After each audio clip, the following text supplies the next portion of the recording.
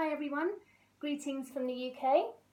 Today I'm going to tell you a story about something that happened to me just the other day. So I was out walking our dog, and as I was walking along, something caught my attention. It made me stop walking. And that something was a beautiful fragrance, a beautiful perfume. It was as though I had walked into a cloud of perfume. So I stopped to look to see where this smell was coming from, and I couldn't see anything really. Right next to me, where the smell seemed to be coming from, was just a great big green hedge of green leaves and thorns and weeds. There was nothing remarkable about this hedge, but as I looked a bit more closely, I saw some little white flowers. Some of the flowers belonged to the thorns, but the other white flowers I saw were the flowers that had this beautiful fragrance, and they were so small I didn't notice them as I had been walking past. But they smelt beautiful, and I decided I would love to have some of this perfume in my garden. So I broke a piece off and brought it home. I dipped it in some rooting powder, and I've planted it. And I really hope that this plant will grow because I would love it in my garden. But this experience reminded me of the story in the Bible where, do you remember when Mary poured some perfume onto Jesus' feet and then wiped it off with her hair? This act of worship was beautiful. It was an act of worship because she wanted to show Jesus how much she loved him, didn't she?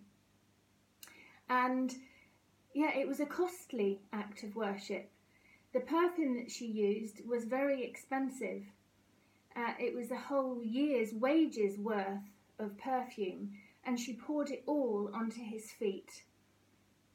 It was a costly act of worship. She could have shown her love for him in a different way, couldn't she? She could have just kissed his feet, for example, or she could have chosen to use just some of the perfume, but she didn't. She used all of it. It was a costly act of worship because she wanted to show Jesus how much she loved him. And it was an act of worship that had an impact on everybody else around her. Everybody in the house would have smelt that perfume because the Bible says the smell of the perfume filled the whole house. So her act of worship affected the other people around her. Some of the people liked the smell. Jesus, for example, was very blessed by this act of worship, wasn't he? And other people in the house may have liked the smell too. Maybe it challenged them to think, how were they worshipping Jesus? How were they showing their love for him? Some people didn't like it. For example, Judas. He complained that it was a waste, didn't he? But it was a beautiful act of worship. And then this story then reminded me of the words that Paul spoke to the church in Corinth about being a perfume. And so I looked at these words, and this is what Paul said to the church in Corinth. You can find this passage in 2 Corinthians chapter 2, verses 14 to 16. And he says, "We help people to know about Christ. That knowledge is like a lovely smell that comes to people everywhere. When we tell people about Christ, we are like a lovely smell that rises up to God. We are like that among the people that God is saving. We are also like that among the people who are dying because they are far from God. For the people who are dying, we are like a bad smell that brings a message of death. But for the people that God is saving, we are like a lovely smell that brings a message of new life." So be encouraged today.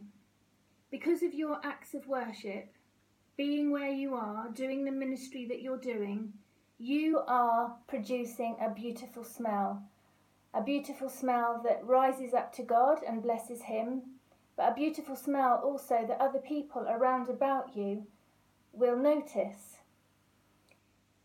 You're doing it because you love Jesus and you want to worship him, and because you want to serve him, and because you want other people to know about him too. For some of you, it's a costly act of worship. But for every single one of us involved in telling people about Jesus, it's an act of worship that will be noticed. Just like I noticed that smell as I was walking along. And you may feel that you are very small, doing something very small and insignificant. You may feel that you are just one of, surrounded by people who don't believe or who don't want to know about Jesus. But remember, the tiny flower that I didn't see as I was walking along, but the fragrance made me stop and take notice.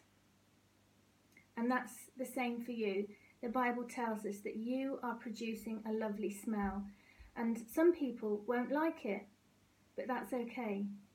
What's important is that God likes it, and there will be those who notice and who are saved because of what you're doing. So thank you for what you're doing, for your acts of worship, for the smell that you're producing. God bless you.